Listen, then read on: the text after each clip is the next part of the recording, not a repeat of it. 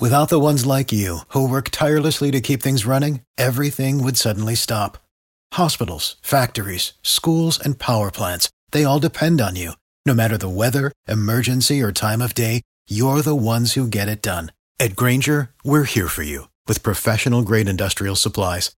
Count on real-time product availability and fast delivery. Call, click Grainger.com, or just stop by. Grainger, for the ones who get it done.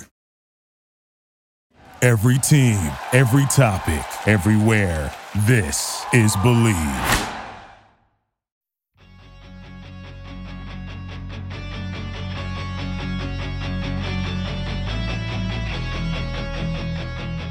Hey everyone, on this episode of 6 Degrees with Mike McKenna, I'm joined by Jamie Koharski, longtime referee in the AHL, ECHL, NCAA, OHL, you name it. We've shared the ice for over 20 years since we were teammates in Bantams. You won't meet a better guy than Jamie. It's always a pleasure talking with a friend, and some of my favorite on-ice moments occurred with Jamie wearing the stripes. Enjoy.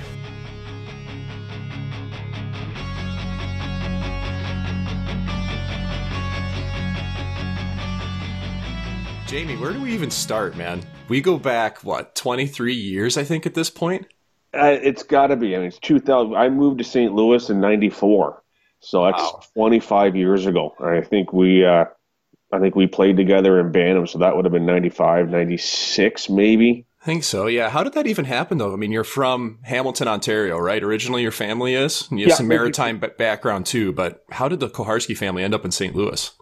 Well, as most people know, with the last name, Dad was a longtime referee, and we lived in Hamilton and Burlington. And back then, the opportunity, the league came to Dad and asked if he'd be willing to relocate to the U.S. And back then, the league wasn't allowed to tell referees that they had to move. They had to have permission, had to be mutually agreed upon. And also back then, if you lived in Canada, you got paid in Canadian dollars. And if you lived in the U.S., you got paid in American. So that was almost, as soon as Dad said yes, you got about a 70% raise. Yeah, he's probably pretty happy about that right off the bat, I'm sure. Yeah, so They gave him the choice of Chicago, St. Louis, or I want to say Dallas. And he had just, over the years, traveled to St. Louis. He loved the people and made a lot of good friends in the St. Louis area. So that's where we moved. What were you thinking when you showed up? I mean, that was a pretty big change. Yeah, it was definitely a huge culture change. I remember when it really hit me how different it was we had a little bit of a light snowfall one night, and our bus stop, my brother and I, was right in the corner, right outside our house. So that's a bloodbath on the roads in St. Louis. You know that. And we're out there at 7:30 waiting for the bus, and our neighbors came out. We're like, "What are you guys doing?" We're waiting for the bus. Yeah. Should be here any minute. Like, no, it snowed last night. School's canceled. We don't have school. And you're just waiting for 18 inches for anything gets canceled. I mean, did that happen? Did that happen much as a kid? In growing up in Ontario, I don't remember. I mean, we didn't get too bad of snow, but it was definitely a lot colder than what it was in St. Louis, for sure.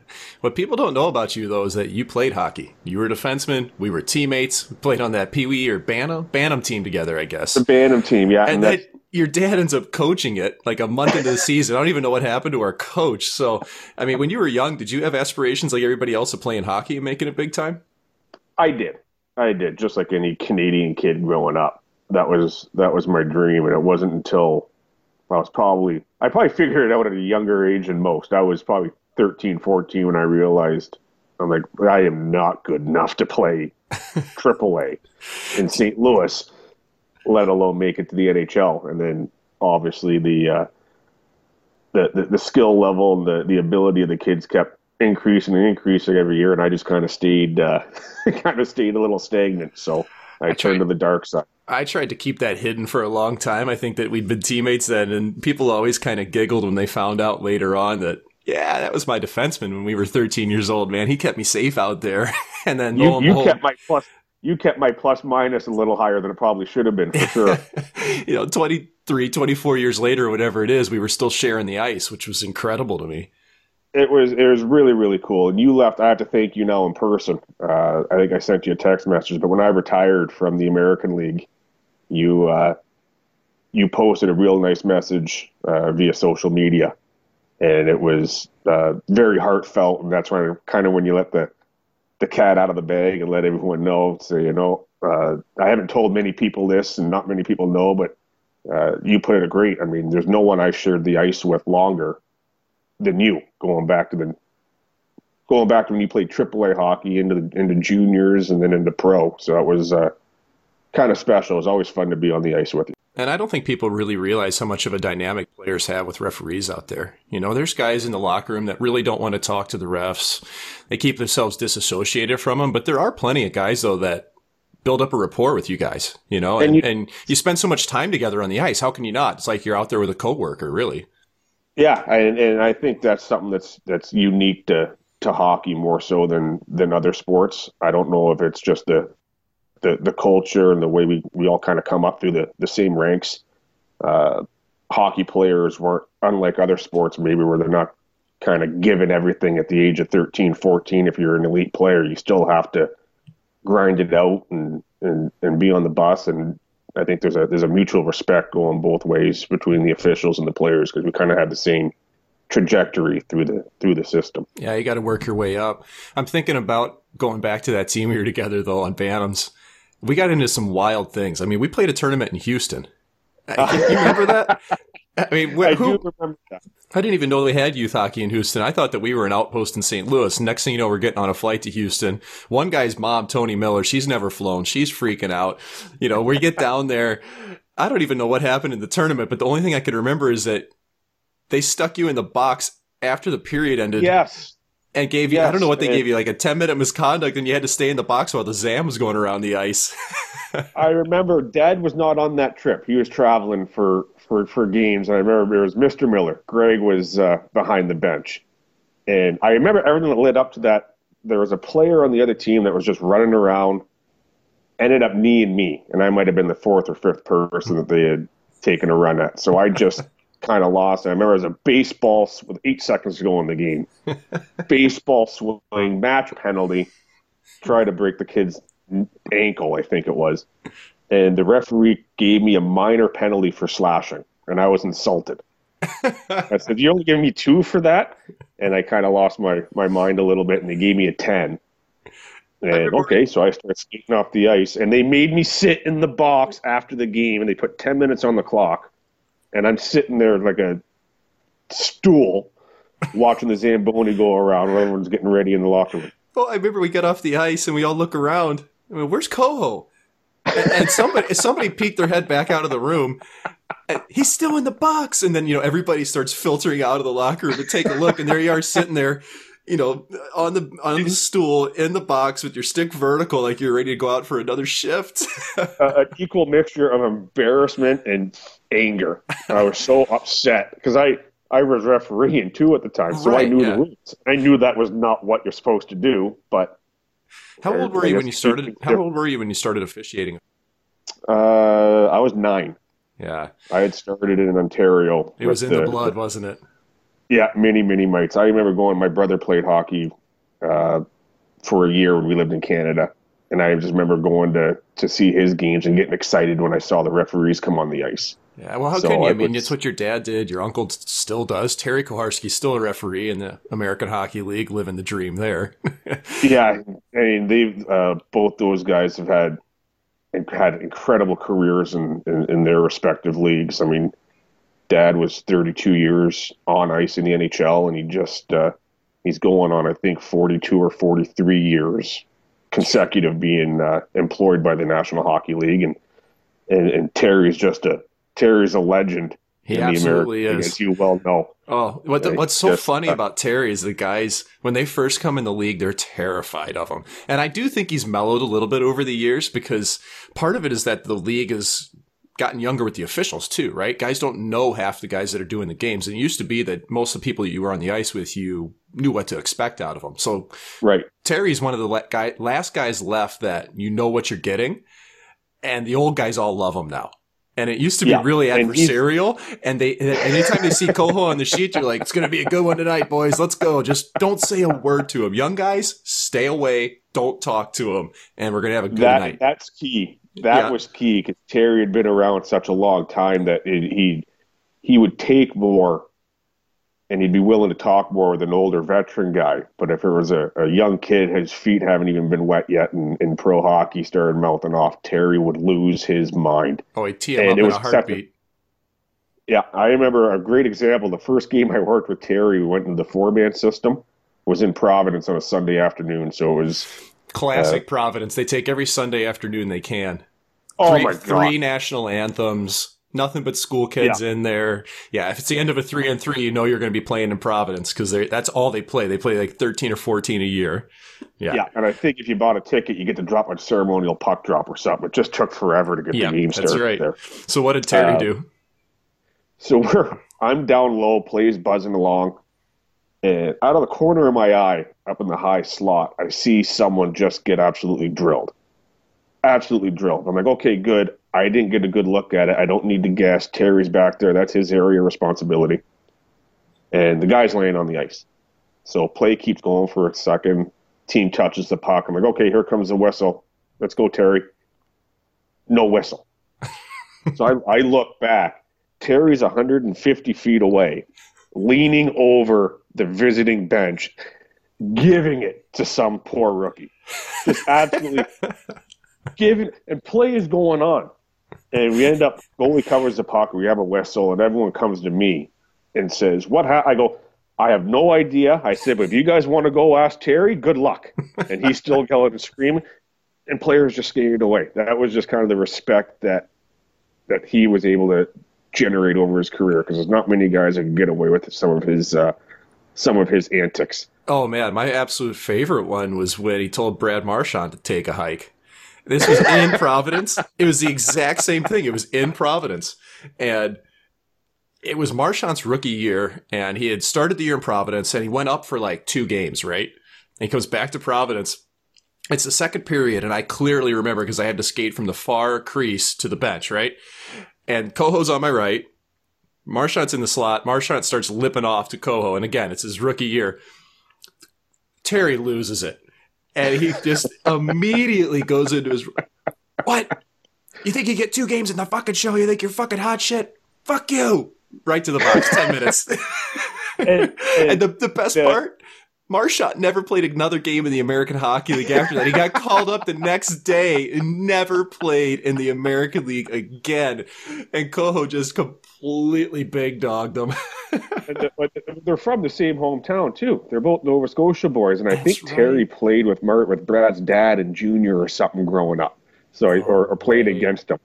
So I think the way Terry tells the story every chance he gets is he tells him that he goes, I used to kick the shit out of your father back in the day. You're not even close to being as tough as he is. That was literally the funniest moment on the ice for me in my whole career. And it's midway through the second period, I'm skating off to the bench for a TV timeout. But all that being said, I don't want to paint the picture of Terry just going out there and do whatever he wants. Terry was probably the best referee not to work in the NHL. I mean, he couldn't, if he wasn't a good referee, he couldn't get away with saying some of the stuff to players and coaches and still have that respect. Oh yeah. And I don't want people to think he's just a wild card doing whatever. Like Coho is legitimately, Terry is one of the most respected people I've ever come across in the game. Really is. And I do think that that's something that's missing in refereeing though, that when guys get on the ice and he's out there, they respect him. And you're in the locker room telling your players, if you respect this person, he'll treat you like gold out there. Half the guys we get in the league now, you don't even know who they are. How are you going to react to them? You don't know what to do, right? And the culture and everything has kind of changed a little bit. Going to the 4-man system, however many years ago it was, kind of took the personality of the officials out of the game. You can't go out and referee a game the way you would want to, because you still have a partner with you that's going to be doing what he does, and you can't control that. So I miss the days of being out there by yourself and knowing when to let the boys go a little bit and recognizing when to rein them back in. That was that was kind of the art and the fun of refereeing. It reminds me of Jeff Smith, who used to do American League games, and Smitty was well known for swallowing the whistle, and he'd be skating down the ice, quite literally waving off penalties. Just play, just keep going. And that was always a joke, is that Smitty had a flight 5 minutes after the game, and he's got to get out of there. But that's what you knew that when you drew him for the game, that's what you were going to get. And it was the same thing. Yeah, it was accepted. I mean, this was just the personality, or, if somebody else was working the game, he calls everything. But you knew it going into it. Like, do you think the 2-man system has, obviously it's taken the personality out, but has it made it more difficult for guys to call the game? No, honestly, I think it's easier to call the game now. I think the having 2 referees on the ice has made the game better. I think the players can just go out there and play and not worry about, I don't know, shit going on behind the whistle that's going to get missed. And but on the flip side of it, it's made it harder to develop relationships with players and coaches. But overall, I think it's good for the game. And the game's so fast. I don't care how great a shape or how good a skater you are as a referee. There's no way you're going to be able to see everything by yourself. I mean, we watched in the playoffs this year in the National Hockey League how tough it is to catch everything when there's 2 of you on the ice. So I don't think we'd ever go back to the days of having only 1. Don't you think it's made it harder, too, in terms of at least public opinion, because replay shows everything 1,000 times at a minuscule level, slowed down to the nth degree, that you guys are seeing it in real time, and you can't, even from the replay, tell what you guys see, whether it's out of the corner of your eye or in front of you. That's impossible to make as a judgment just looking for replay, but fans sure think they know no matter what, right? How did this 100%. Guy miss it? I mean, there's got to be moments during games, though, where you just think back and go, I don't know what I saw. I can't make that call. Does that happen often in games?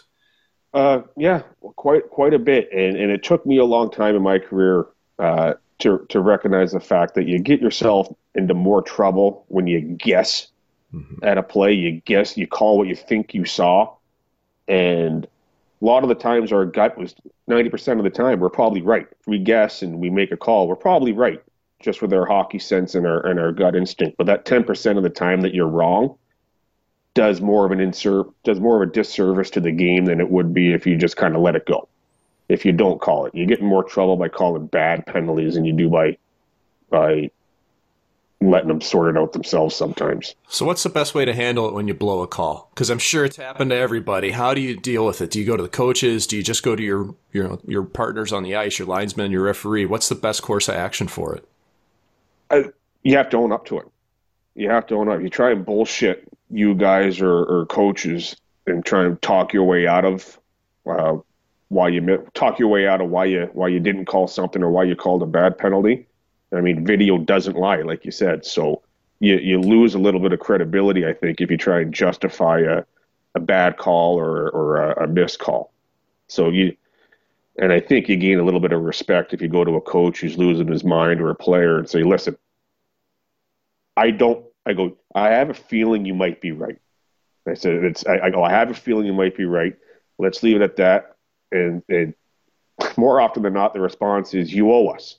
Well, you owe us. I said, well, I don't owe you a power play. I owe you a better effort. Yeah. That's what I owe you. I don't owe you. There's no makeup calls. I'm not going to let you guys get away with something now because I let them get away with something, but I owe you a better effort. Yeah. And I think that gets a lot of respect. You can't do it. If you're doing it 4, 5, 6 times a game, then you probably don't deserve to be at that level anymore as an official, but it's, you have to own up and man up to it. Well, and it could just start going back and forth and end up in this vicious cycle. If you're just trying to call penalties to even things out, I'm sure it can get out of hand in a big hurry like that. Yeah, and then you're lost. You're playing catch up the rest of the night, and it's not a good. And we've all had it, and we've all had that sinking feeling in their gut when you get in the locker room afterwards, with your head hanging low, saying you kind of kicked the dog in that game. That's not a good feeling that you want. You guys must have the same highs and lows after games, though, that players do, and I don't think fans even realize that. I think that there's a large contingent of them that just think you guys are out there joyriding around the ice. Ho, ho, we're having fun. We're refereeing this thing. You guys, you guys live and die by this too, right? It's just like a big game for us. I'm sure that if you guys call a great game, you're sitting in the room cracking Bud Lights, happy as can be, right? And if it goes poorly, you probably walk out of the building pretty upset yourself. Yeah, you absolutely do. And it's, fans think we're out there just to prevent their team from winning. Oh, that's what they think. Biased. Every referee is biased. It is impossibly impartial. Yeah, they see what they want to see, right?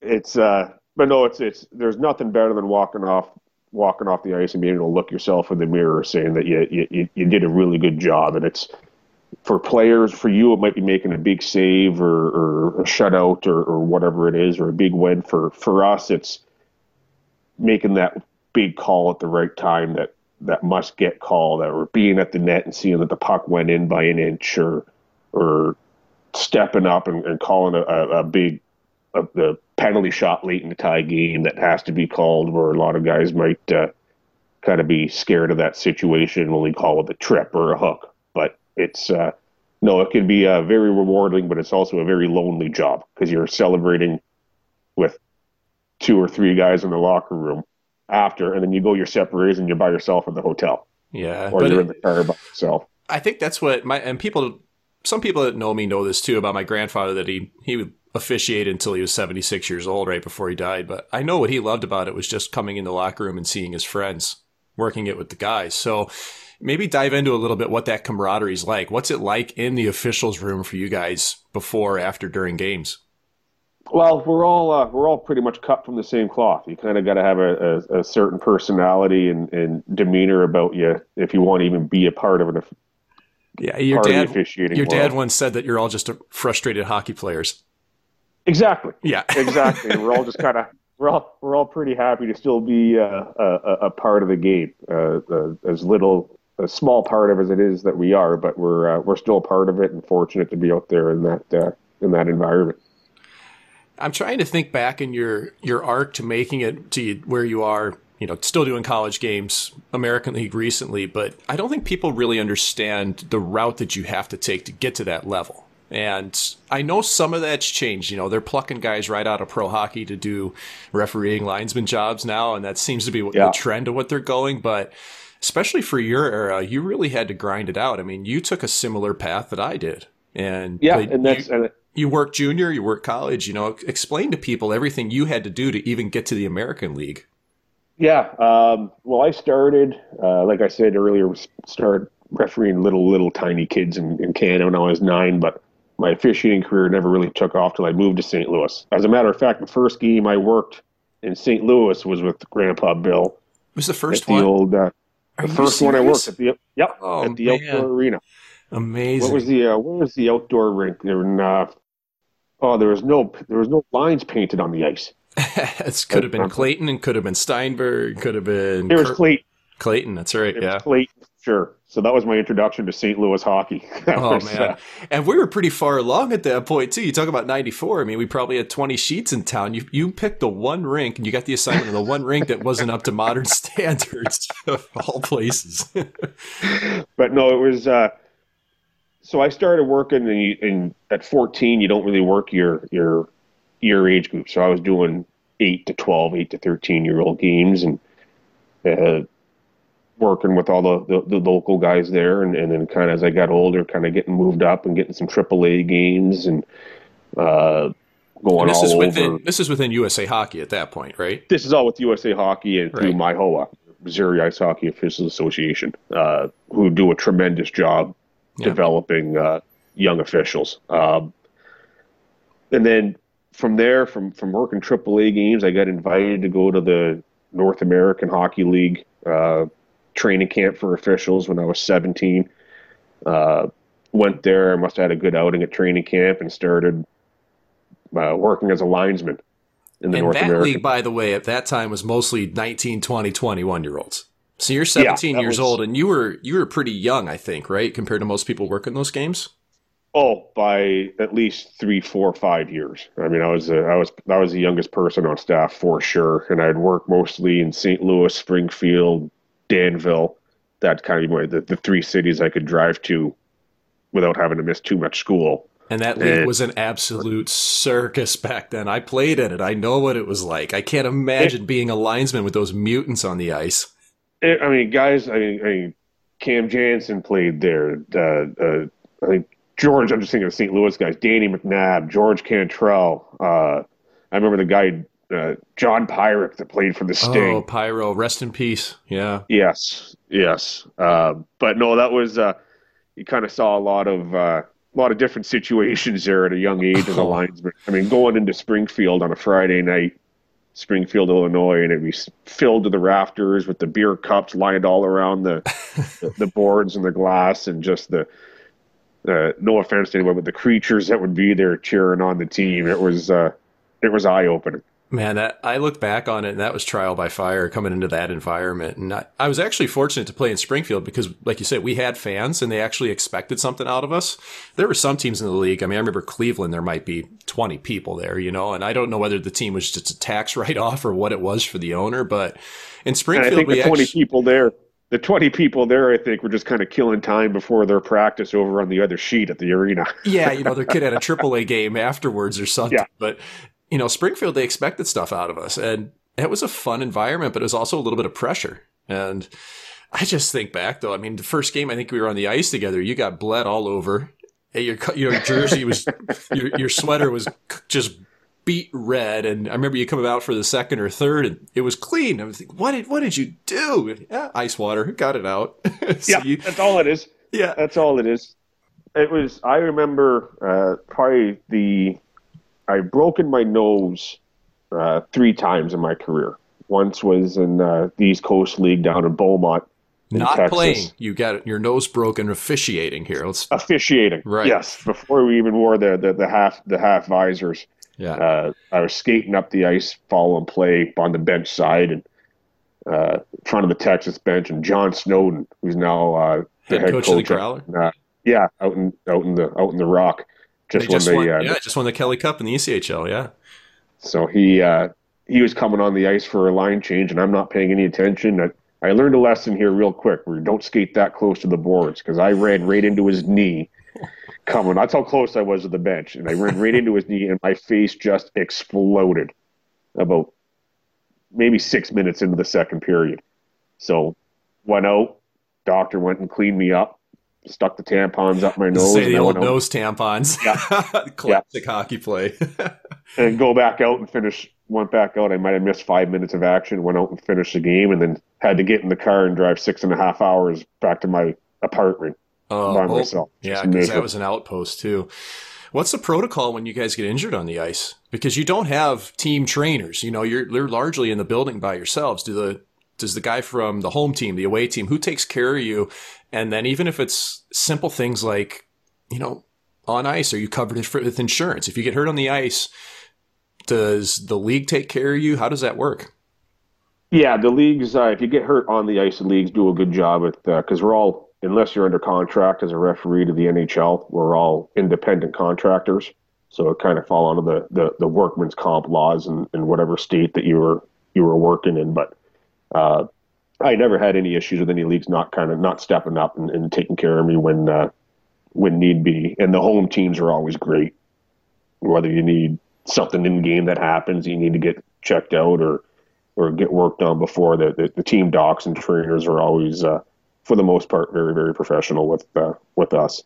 And even the equipment guys, if we need skate sharpenings or laces or something sewn on our pants, the equipment guys, as long as you don't go to them 40 minutes before the game starts, if you get there early, they'll take care of you.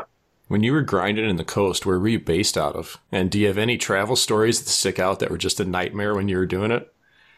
I did full time. I did 3 seasons in the East Coast League. So my first year was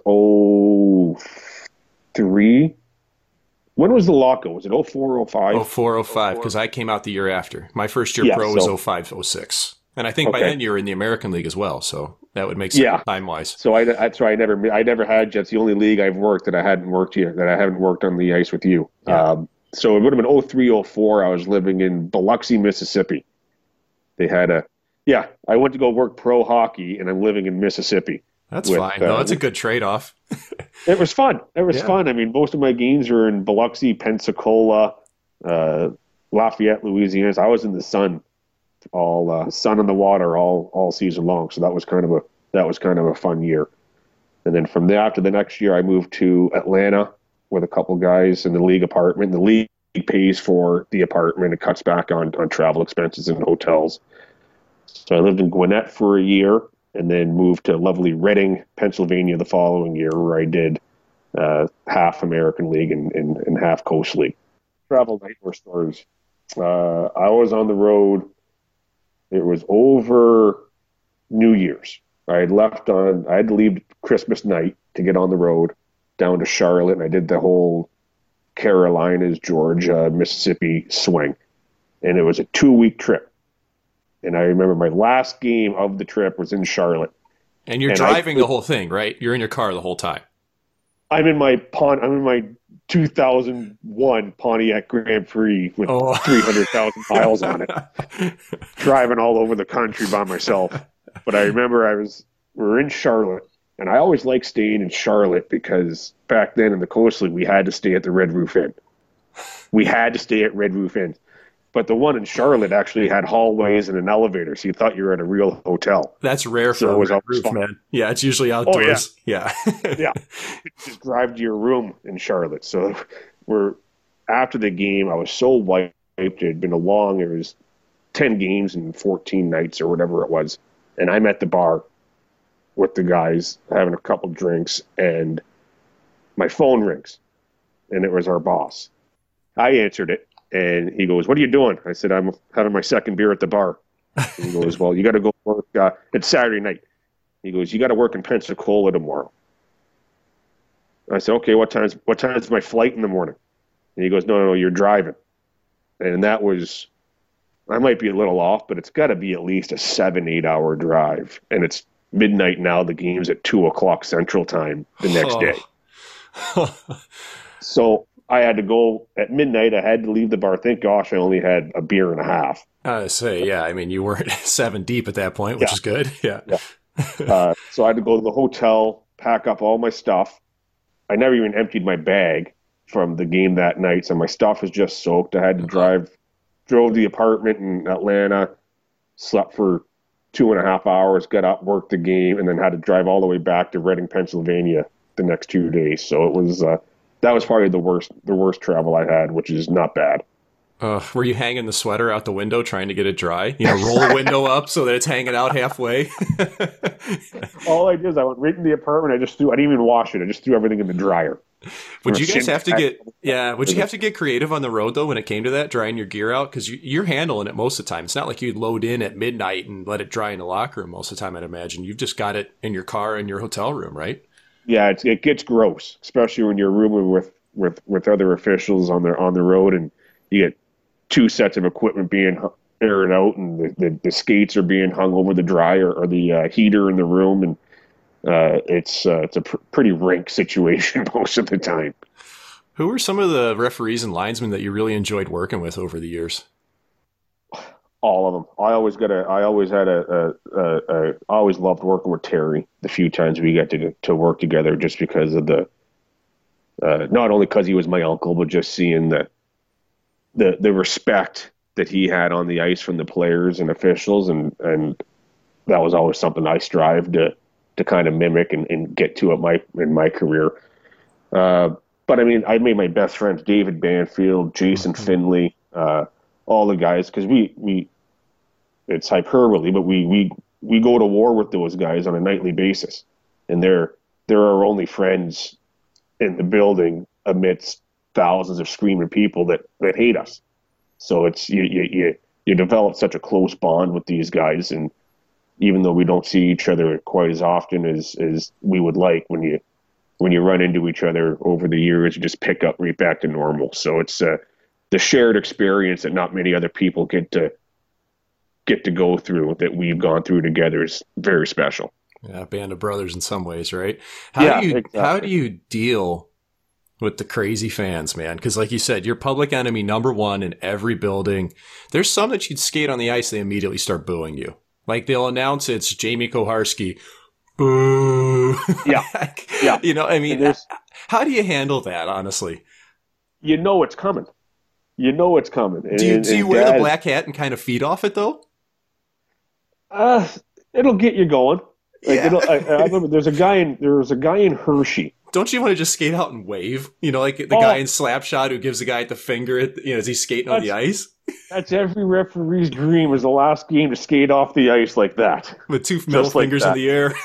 Yeah, double bird. Yeah, But I mean, that's a little tongue in cheek. But it's sure. growing up at a young age. Dad always instilled in me that when players or coaches or parents at that time are yelling at you, they're not yelling at you. They're yelling at the black and white jersey that you have on. They don't. And it sounds corny, but Dad always says it at our camps. He goes, if they knew who you were, they'd like you. You're a good guy. You're a passionate guy. You love the sport. You're a nice young kid, but you put that black and white jersey on, and people just start yelling at that. And when I got into junior and pro hockey, it all just becomes white noise. I mean, those fans paid good money to get their ticket and go, and it's professional hockey, so they can yell and say whatever they want. We don't hear them. I mean, you hear them, but you don't. It's expected. There's a guy in Hershey that after you line up for the national anthem, it's dead quiet in the building, and right before the singer starts to sing, this fan up in the nosebleeds, yo, Koharski, you suck. Have another joke. And I don't know if he did it to every referee, but he definitely did it to me, Terry, and David Banfield. And it was just, it got to the point where I didn't hear him one night. He didn't yell, and I had someone go check to make sure he was okay. Right, you're worried if the guy's all right. You expect it at that point. Yeah, so it was, but it's all good. It's all fun. I never had any super crazy experiences with fans even throwing shit or taking it above just the verbal abuse, which is fine. So you never had the Mr. Larson moment from Happy Gilmore where you can count on me waiting for you in the parking lot. That never happened to you? And there's been those threats, but no one's ever followed through on it. A bunch of cowards, right? Yeah, exactly. Exactly. I'd be walking out in the parking lot like Carrie Fraser story with my skates over my hands, telling them to bring it on. You've worked in a lot of buildings, and you've worked in some beautiful ones and some absolute dumps. I'm trying to think going back with ECHL, NAHL, American League, college. What are some of the better buildings you've worked in and some of the worst buildings that you've worked in? Because it's been a wide swath. I'm an old school guy. I always liked the small barns. I the like old the Toledo. shitty ones too. Yeah, me too. I like playing in bingo in Syracuse in those old places. Bingo, Syracuse are probably my two favorite buildings in the American League. I mean, the fans there were just right on top of you. They hated me, which is kind of a badge of honor sometimes. It just shows if a fan base in a minor league city hates you as a referee, it's because you've been around long enough that something has happened in that building and they don't forget. Right. But I mean, in the Coast League, I love Toledo, the old Toledo Sports Arena there at the. We had to walk through this. We had to walk through the crowd to get to the ice. Yeah, the glass was like 2 feet high. They're taking swipes at you over the glass in warm-ups. I had a game there where the home team was fighting a home fan, a season ticket holder, behind over the bench. glass. Yeah, they didn't even have glass behind the bench. They were just sitting in the crowd there. Yeah, and I'm looking, and I was young. I was like, do I give anyone a penalty? Like it's like That's two teammates literally are- like Slapshot when the refs look at each other and they go, should we get involved? I'm trying to think of what part of the movie that is, but that's when they're up in the stands fighting everybody. Should we get involved? That's when the Hansons went into the crowd. Yes, yeah. Because Coach Reggie That's Dunlop said that somebody threw a monkey wrench and they were defending the dignity of Charleston, and the visiting team just watched it happen. Yeah, we're not getting involved. No need to get ourselves involved in that. Let them sort it out themselves. Yeah. But no, I mean, Toledo, the old Windsor Arena in the OHL was awesome. I just liked it. I just liked for the fans just being so into it, and there might only be 2,500 people in the building, but it sounds like 20,000 because of just how low the roof is and how close they are to you. So those were always fun. For some reason, I never liked working in Albany, at the rink and at the arena in Albany. It was just, I don't know what it was, and you played there, you spent a lot of time there. Something was depressing. It was really dark in that building. Yeah. Maybe that was the difference, but it's funny how I didn't like that one, but I loved going to the War Memorial in Syracuse. Yeah, well, Albany was, I don't know, Albany was okay when Charlotte was there as the affiliate. When I was playing in the American League, they at least got some fans. And then I came in the first year, it went back to Jersey, and our fans just plummeted. You know, it'd be friends and family in the building. And, you know, that's not to say people weren't passionate and there weren't real hockey fans there. There just weren't many. And I don't know why it didn't work, but you always knew something was going to go wrong in that building too. I remember the first game we had, coming back, Devils are back, and sure enough, somebody smashes the glass out right by the benches. And I go, oh, boys, watch this. This is going to be a while. And the rookies are going, what are you talking about? I go, oh, you just watch. I've seen this before, guys. So the rink crew comes out, you know, and the rink crew's just like completely out to lunch. They bring a piece of glass out on the ice that they're going to replace. It's too wide. They bring the wrong piece out. So we're already 10 minutes delayed. They go back behind. And I go, oh, yeah, guys, I know what's coming. Keep your ears open. What are you talking about? Oh, just keep your ears open. 2 minutes later, they're firing up the bandsaw. They got the table saw going back there. They're cutting a piece of plexiglass up. They wheel it out. It still has like the brown paper wrapper on the backside of it. They put it in next to the penalty bench where it had broken. 25-minute delay. They had to cut a piece of glass. And meanwhile, the coaches are yelling at the referees because it's our fault. Yeah, get your guys together. Yeah. Have you had that a bunch? I mean, what's it like when a coach comes up to you and blames you for something that's completely out of your control? You just kind of look at him, and I would repeat what he's complaining about to me. I would repeat it back to him, so maybe he hears it in a different way until he realizes how fucking ridiculous he sounds. But it's when you get in the emotion and everything, you just gotta, if you're frustrated and vent, you gotta let it loose on somebody. And coaches probably think, well, players are tired of hearing me yell at them, so I'm going to yell at the referees now because I got to get this out. So it's just nature of the beast. I mean, I know we've talked about not doing even up calls, make up calls, those things. But tell me in the back of your head, when a team's been motherfucking you for the whole game, just absolutely riding you, is it not in the back of your head that in some way, in some form, I really don't want these guys to win the game? And it may not affect what's coming through on the ice, but I'm sure in some way, though, that feeling is there. It's got to play into it somehow, sometime. There's pretty much three ways it's going to go. Is that A, you're just going to ignore it, block it out of your mind, and just react when something happens. The other way is it's going to work. The coach has got to you, and you're going to call a weak one, just to maybe hopefully shut him up or shut the players up. But the third way is what I always preferred to do was I wasn't going to not call something or call something based on the coach yelling, but I wasn't going to call a weak one. I was going to work really, really hard not to call a soft penalty to put that team on the power play just to appease them. Because if you do that, then you lose credibility with the other team. And they think, well, you only called that because he's yelling at you, so maybe we're going to start yelling and screaming at you. Right. I remember later in my career when I can get away with something like this. There's a coach in the American League. I don't want to. No, I will. I'll save his name. Mike Havlin. Great guy off the ice. Yeah, I played for him in Norfolk. Yeah, I played for him in Norfolk briefly. Yep. He was always a good guy off the ice. We always got along off the ice, but on the ice, he was just, we'll say, emotional would be a good way to put it. And he would just all game long yell and scream. And I tried everything. I'd given him bench minors. I'd gone over and talked to him. I've thrown him out of games. Nothing worked. You don't see that happen very often anymore. It's pretty rare a guy gets tossed. No, exactly. But I just, your wit's end, you got to try and figure out something to get this guy to quit yelling. So in Binghamton, he was coaching Hershey at the time. And Hershey player gets hooked in front of the bench. Just a little bit, wasn't a penalty, but he goes down pretty easy, took a dive. And Javi right away is on the bench, arms up, yelling and screaming. And there's a nothing play. So then something else happens. He starts yelling and screaming. I'm like, you know what? Maybe I'm going to try this to shut him up. So the next 4 or 5 shifts, Binghamton kind of clued in. They're like, Coe's not calling. Hirsch is not getting a power play if he's yelling and screaming. Guys are getting crushed.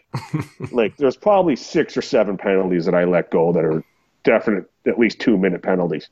And every time something would happen, he'd yell. I'd look up at him, kind of shrug my shoulders. And the next whistle, he goes, "Are you going to fucking call anything?" I said, "No, I'm not." I said, "You keep yelling like that." I said, "I'm going to let them do what they want till you have a heart attack, and maybe finally we'll get some peace and quiet around here." And he was furious. You could see the players burying their face on the bench, chuckling. They were laughing because they knew I was at my wits' end, and they were probably at their wits' end listening to him. Yeah. But that was, I could kind of get away with it at that point in my career. It's not something I'd recommend most people doing. There's some characters in your game, in your side of things, though, and I look at what Wes McCauley's done in the NHL, and people adore him now because look what he does on the penalty calls, the no-goal calls, the offside calls. He hams it up a little bit. He plays it up. He's the only guy I can think of that's willing to do it, though. And then I also think about how after games, the referees never have to face the media. And I'm curious your thoughts on that, because to me, I'd kind of like to see them do it so they can give it back to people and at least explain things rather than having to go through an intermediary. Do you think that would be a good or bad thing, though? Because just from the outside looking in, I think that would be good. And I'd like to hear your thoughts, though, from your perspective of having been in the trenches and knowing what that feeling's like. I think in theory, it's a great idea. I think in theory, it would work well for the game, but that's assuming that like a guy like Wes McCauley would have no problem facing the scrutiny of the media or taking questions in a press conference, where there's some other guys who might not be as comfortable and would get a little tongue-tied talking, and it might end up doing a disservice to the game. They won't be able to get their point across as clearly as others. So I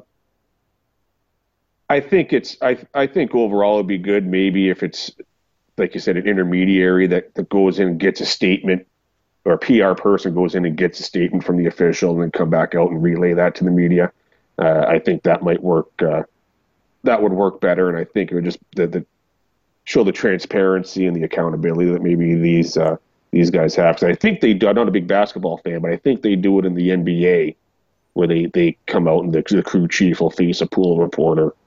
I know they do it in Major League Baseball, so I think overall it would serve the game well, and it would show the human side of the officials a little bit more to the fans. Man, when Wes McCauley did that initial 5 minutes for fighting, tell me that you guys in the referee's room didn't all look at each other and go, "He did it! Somebody finally did it!" He said he was going to do it, and he did it. Yeah. Was it like that? It's our jaws all dropped. Like, we can't believe he actually did it. That's awesome. That's awesome. And you know what? It's not Wes wanting to make it about him, or it's not Wes being the show. That's just Wes. That's his personality. It was authentic. Yeah. Game. He got it honestly. His father was the same way. His dad was my dad's mentor when Dad first broke into the league.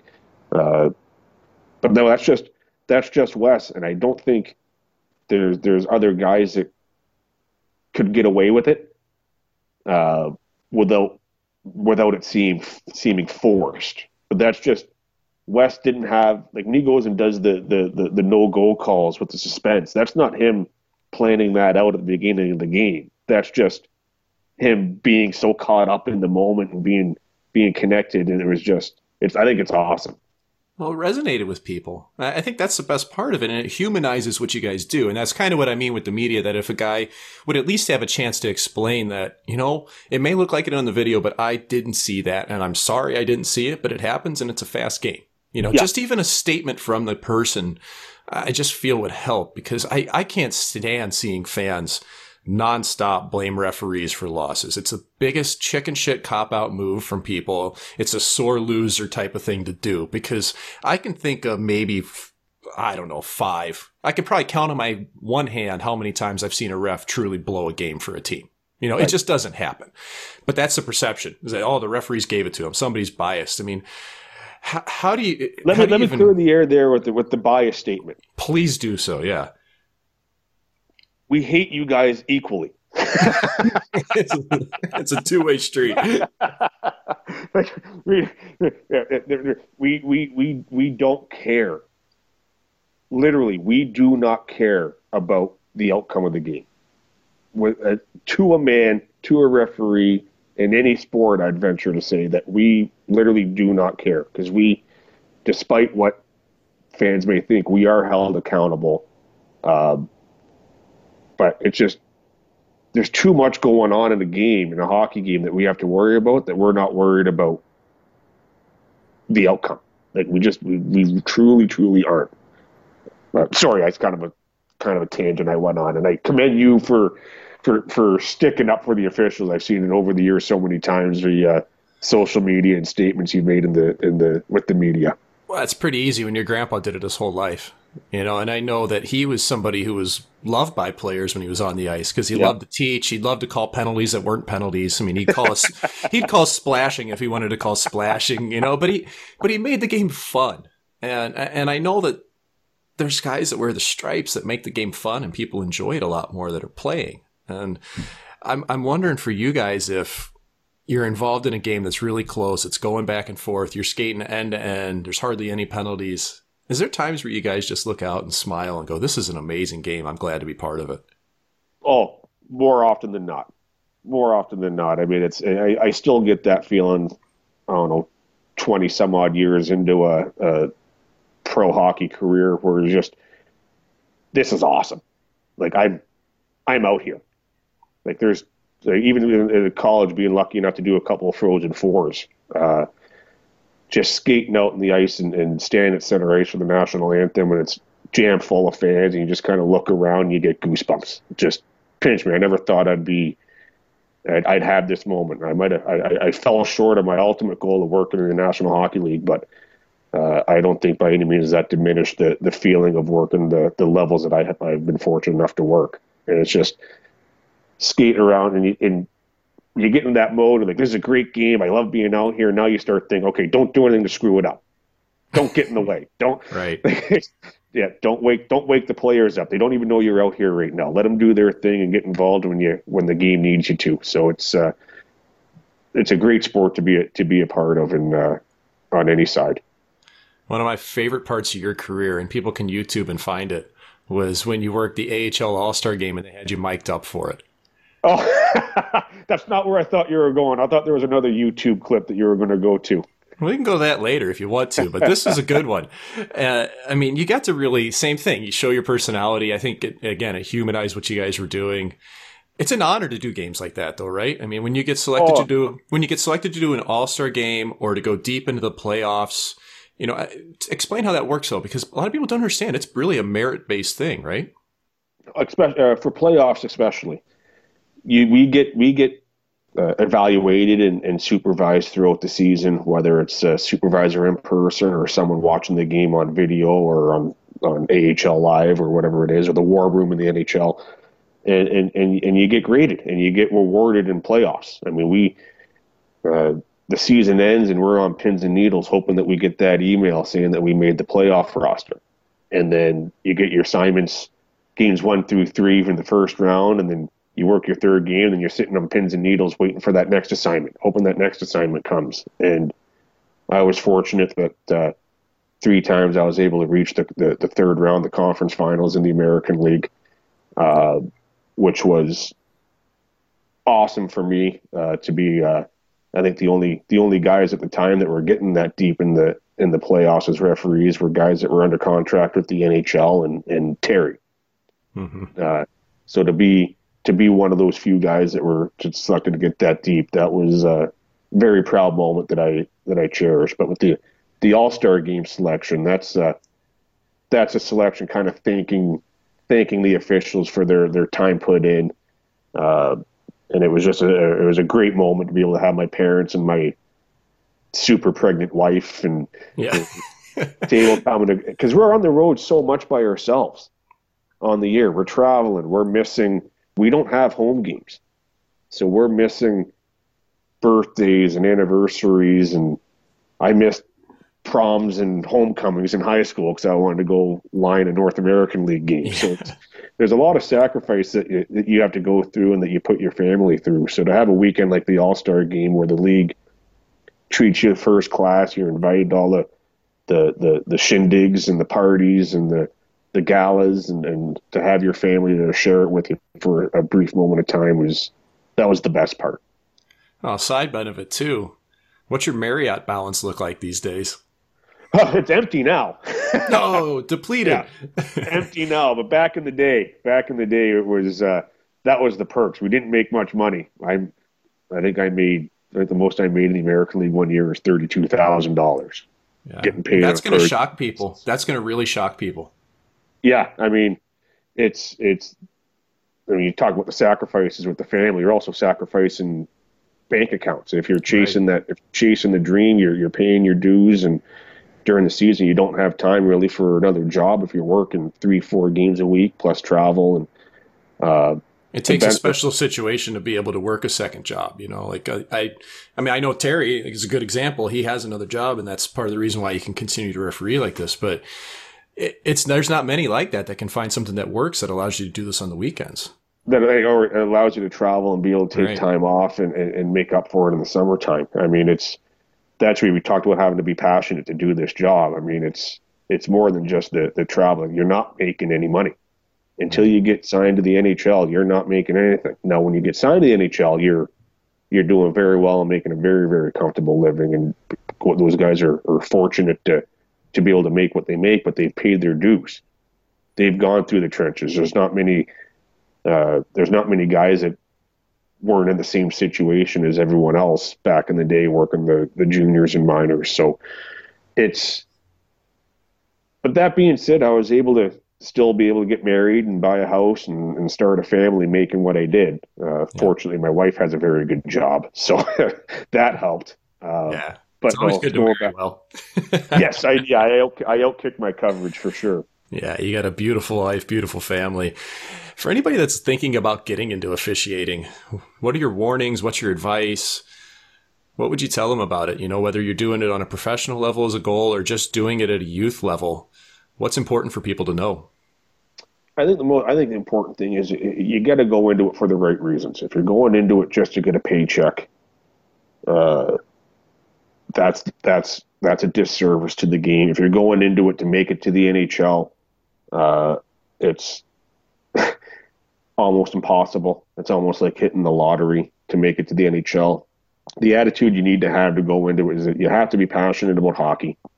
You have to love the sport, and you have to go out there with the mindset every game to do what you can to make that game better, to go enhance that game. You might go out there, it might be 7 a.m. on a Saturday morning and you're doing a mic game.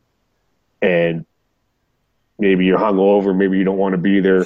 But you gotta remember, you gotta keep to somebody in that rink, that's the most important hockey game in their life. For those 40 kids playing and the parents in the stands, that's their game 7 in the Stanley Cup final every Saturday morning at 7 a.m.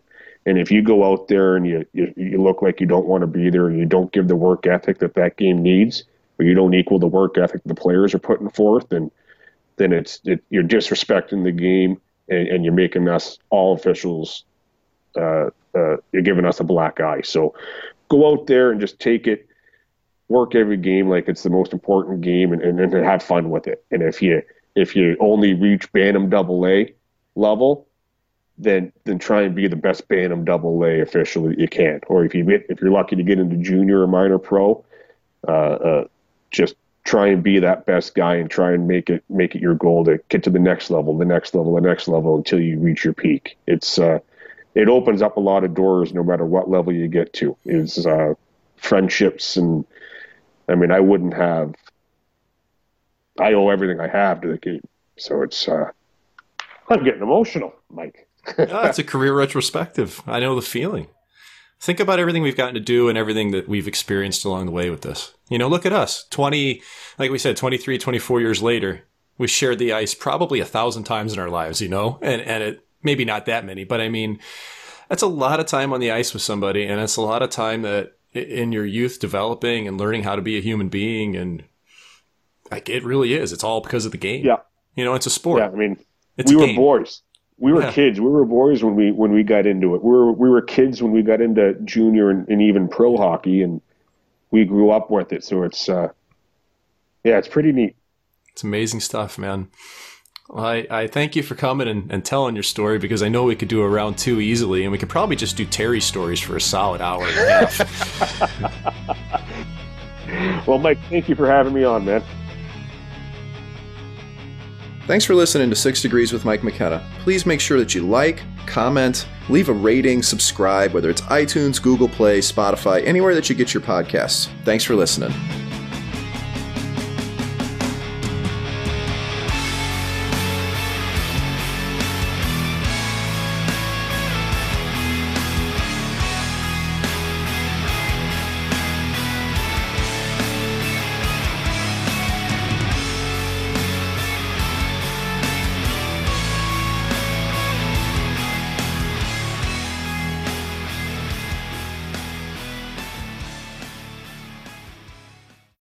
Without the ones like you, who work tirelessly to keep things running, everything would suddenly stop. Hospitals, factories, schools, and power plants, they all depend on you. No matter the weather, emergency, or time of day, you're the ones who get it done. At Grainger, we're here for you with professional-grade industrial supplies. Count on real-time product availability and fast delivery. Call, click Grainger.com, or just stop by. Grainger, for the ones who get it done.